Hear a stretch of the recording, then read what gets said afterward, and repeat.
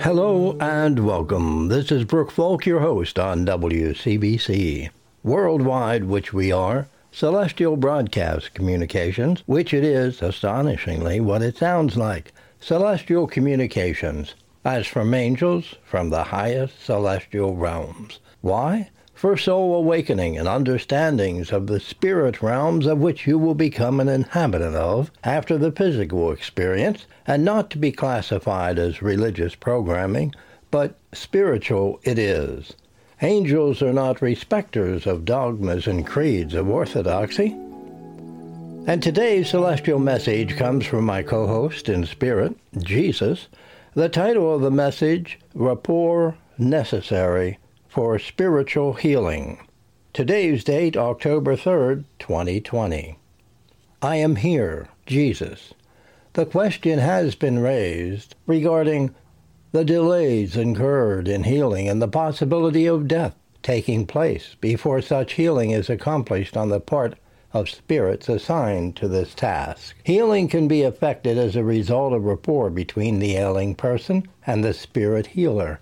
For when rapport has thus been established, the spirit can work directly upon the sick person. Take charge of the sick person without an intervening healer being required to accomplish the healing.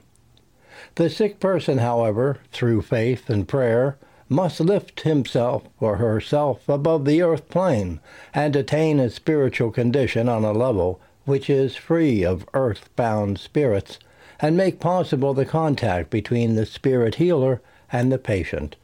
In spiritual healing of this nature, the patient actually raises himself to a spiritual plane higher than the one in which he lives, and comes into rapport with spirit healers.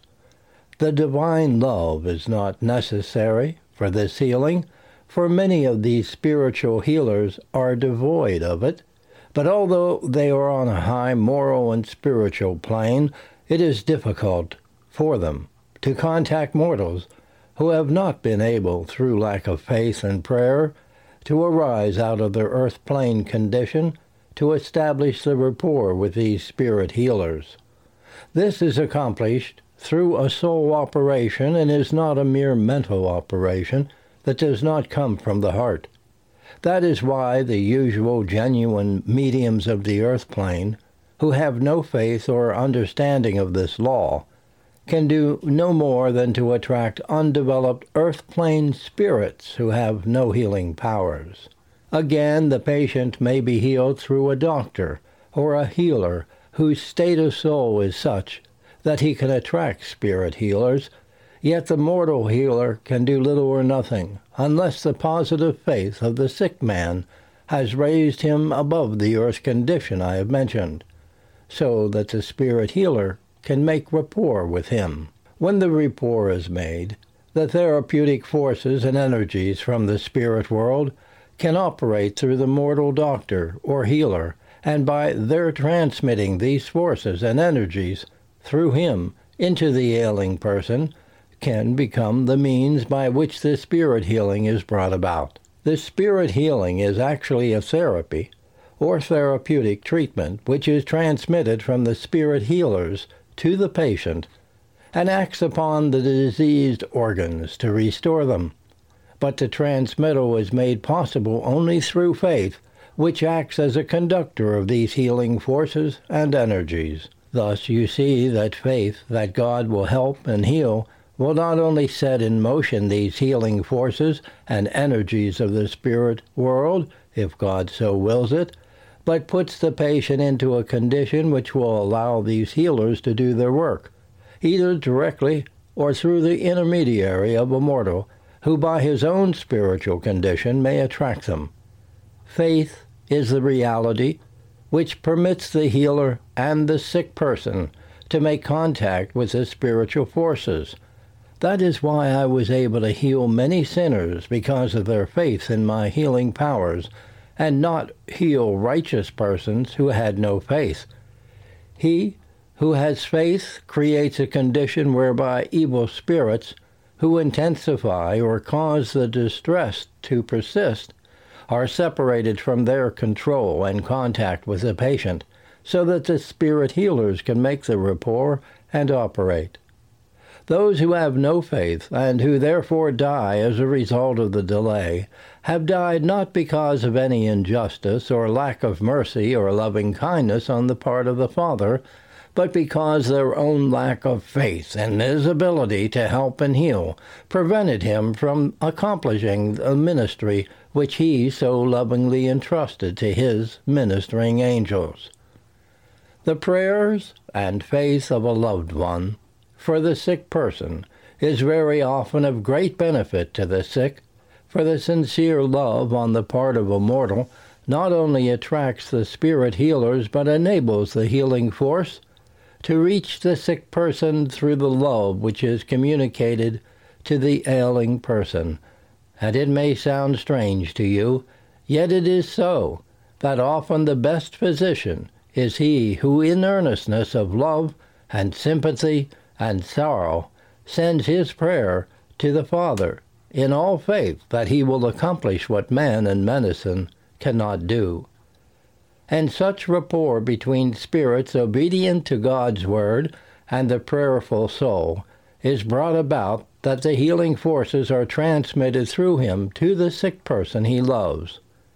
Here is a case of the development of the natural human love operating on a high plane to make spirit contact for healing purposes without the divine love, but with his love operating through man, as in my own case in Palestine, when I healed. The healing is far more efficacious and rapid, and I was able to perform instantaneous healing. In a word, I wish to show that love and faith and prayer in earnestness of soul are realities which perform feats of healing that are impossible under conditions wherein cold intellect and earth-plane conditions prevail. The question arising when death occurs to a loved one, in spite of prayers to the Father for his love, is one which is important for greater understanding of the Father's wonderful love and mercy. Healing process depends, aside from the spiritual forces which are engaged in the work, upon the condition of the organ or part of the mortal body to be restored. An organ which, when not under pathological attack, is in good functioning order, can be restored to its pristine health, regardless of the pathological disturbance from which it may suffer. That is to say, a healthy organ, when attacked by disease, or by some condition causing a malfunctioning of the organ, may be restored to normal use through the method of spiritual healing, which I have already mentioned in my other writings to you on this subject.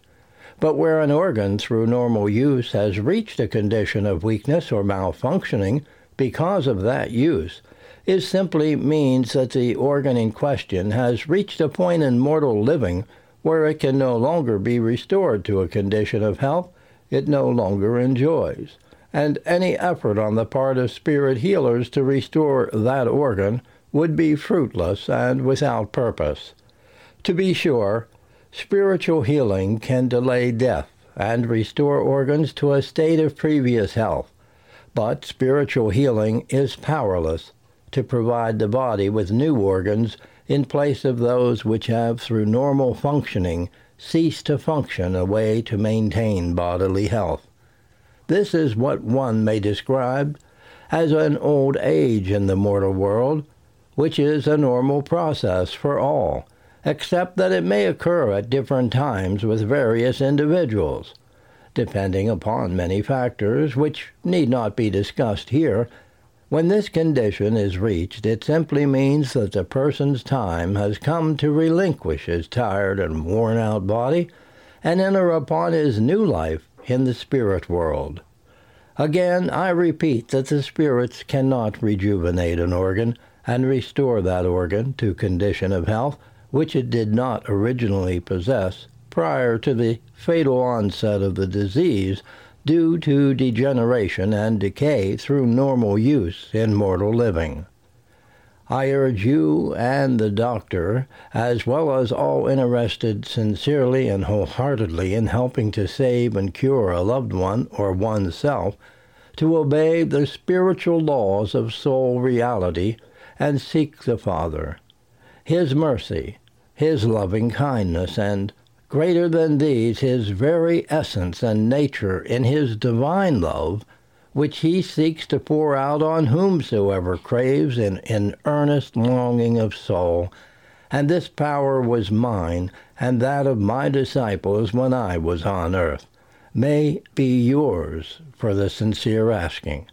Pray again and again for the Father's love and at one-ment with Him. I am Jesus of the Bible and Master of the celestial heavens. You have been listening to one of a few personally created podcasts where divine love celestial angel messages are featured. For more information, visit divinelovesanctuary.com and new-birth.net, celestialbroadcast.com, and soultruth.ca. This is Brooke Folk, a Divine Love Lit Soul for you, and this has been a Divine Love Chapel of the Air worldwide celestial broadcast communication, WCBC.